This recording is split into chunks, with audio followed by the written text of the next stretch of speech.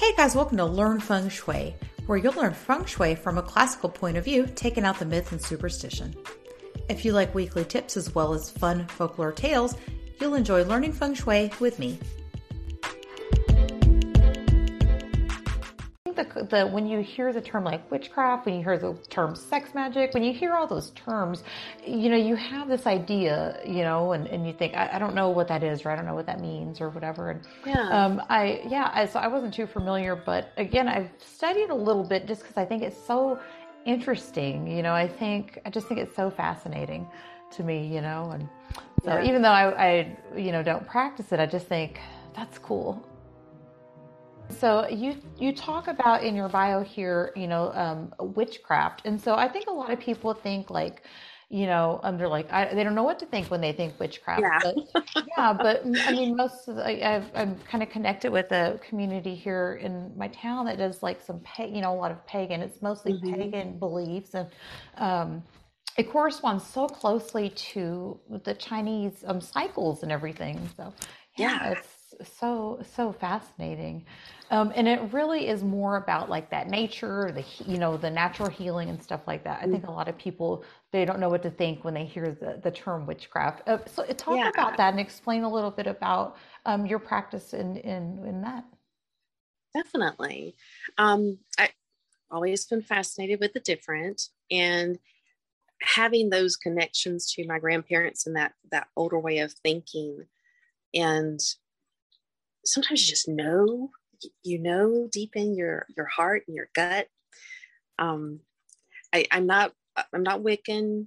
I do a lot more pagan celebrations, and I love how our traditions now, our modern traditions with the seasons, all tie back to a pagan way of looking at things. And I like how we can touch the past and honor that, and do our modern remembrances too, and how beautiful they correlate.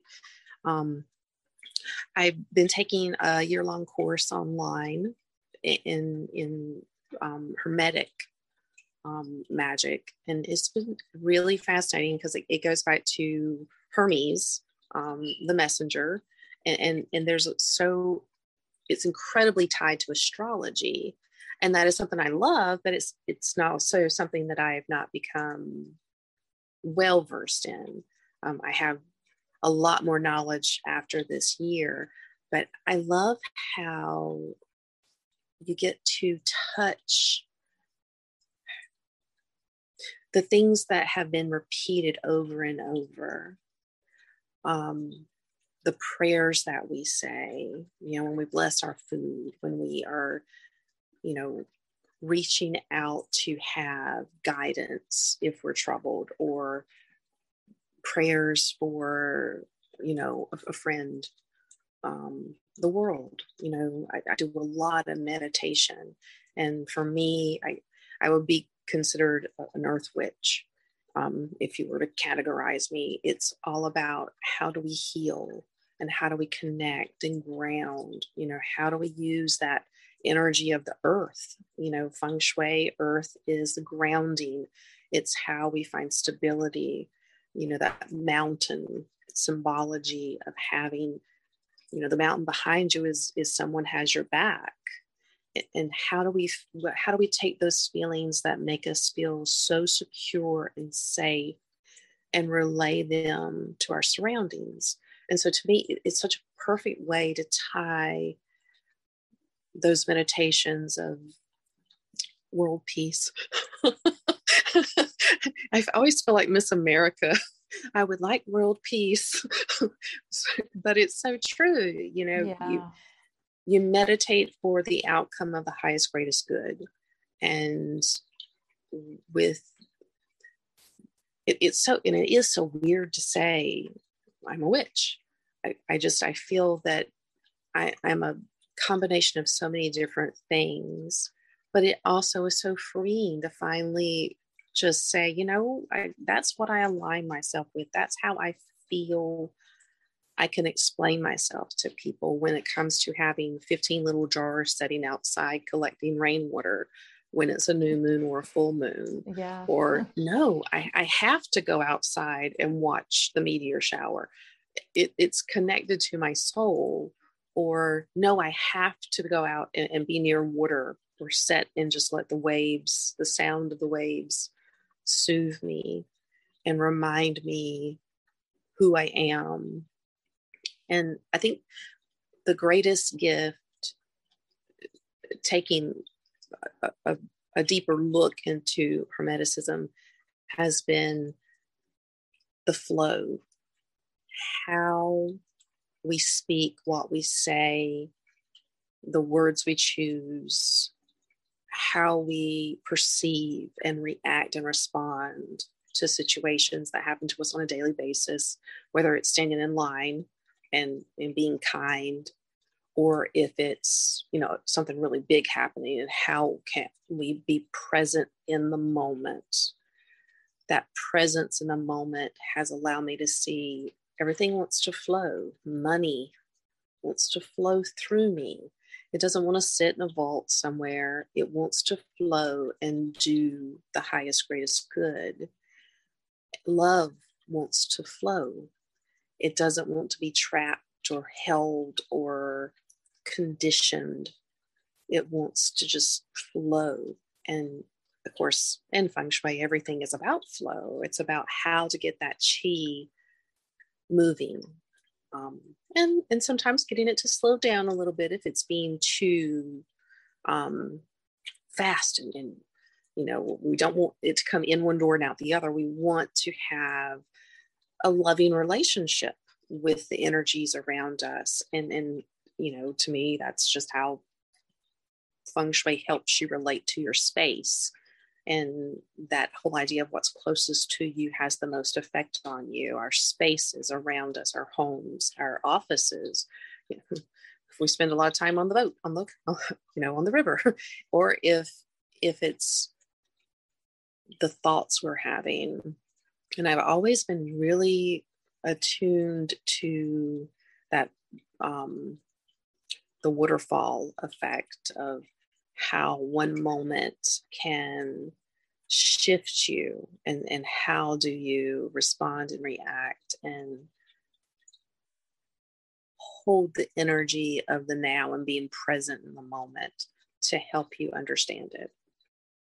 Aleister Crowley is always the person I think about when I think like sex magic, just because it's, his story is like, it's He wrote the fascinatingly book. weird. Yeah. I mean, literally, and so he's always like the person that comes to mind. So, I mean, can you talk a little bit about, I want your take on that, your view on that. I'd like Yeah. to hear more. I just think it's an interesting topic. Yeah. Well, the class I'm taking is based upon his tarot deck. That's based upon his teachings, the Thoth, and it connects a lot of the ancient Egyptian gods. It connects it with Judaism and the occult. How much more crazy can you get than that? I've heard stories about him in Egypt. Yes. Yeah.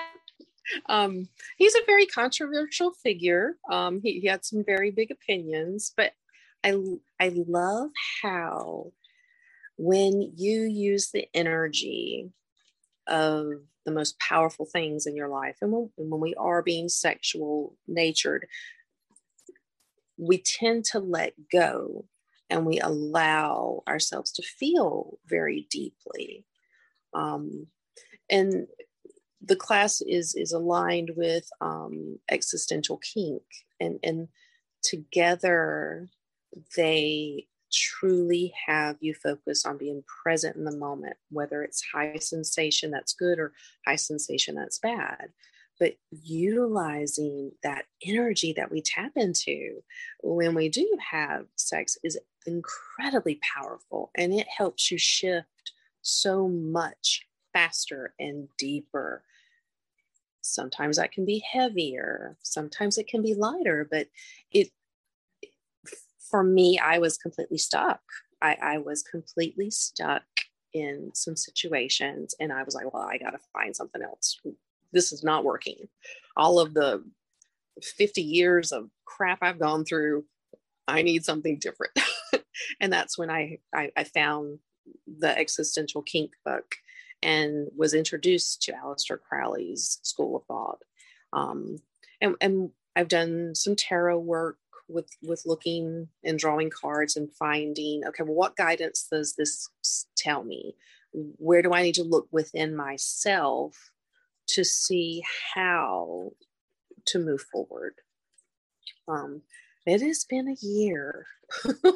It has been an incredibly hard, difficult.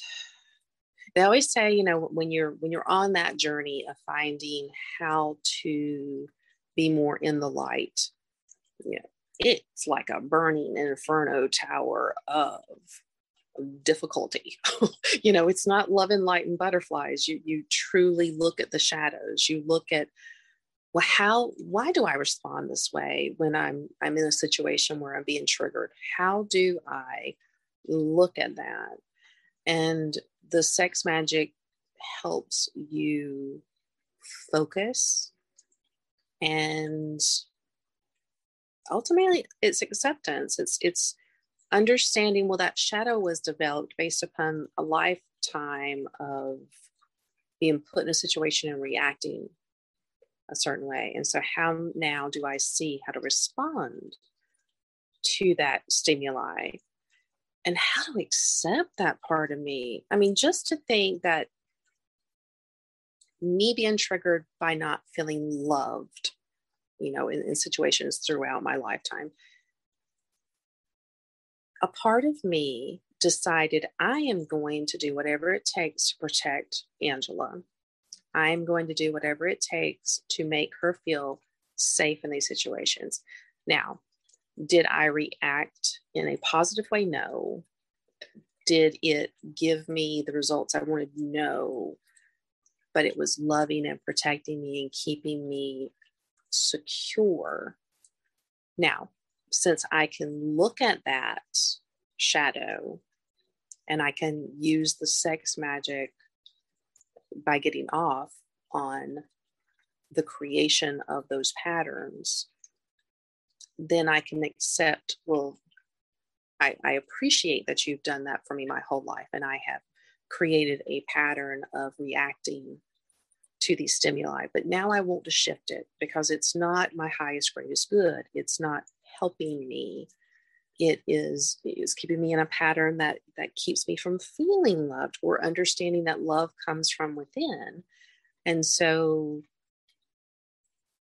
that's basically how I've used sex magic. And then I've actually unfolding a little more deeply right now and looking to see how using the sex magic with the thoughts of money and love flow, and how can I provide the energy to help it flow more.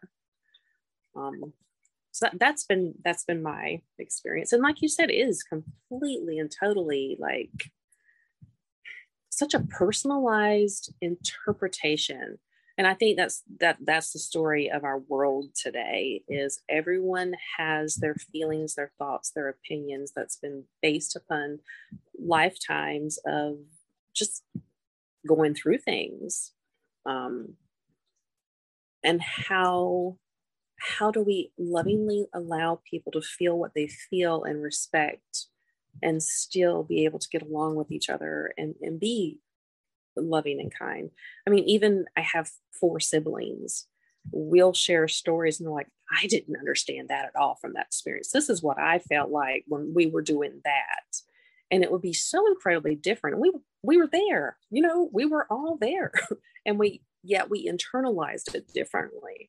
And that's one of the beautiful things I think about life, is how your experience is so incredibly tied to you and your perception and the filters that you have, and letting some of them go sometimes, and seeing what can come up and how that can shift and move you forward on your path.